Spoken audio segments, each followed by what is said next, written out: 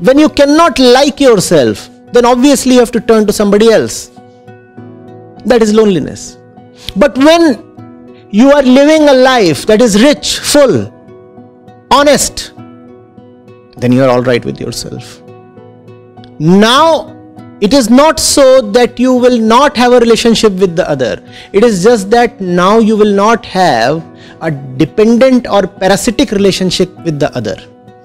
The lonely man is a burden on the other.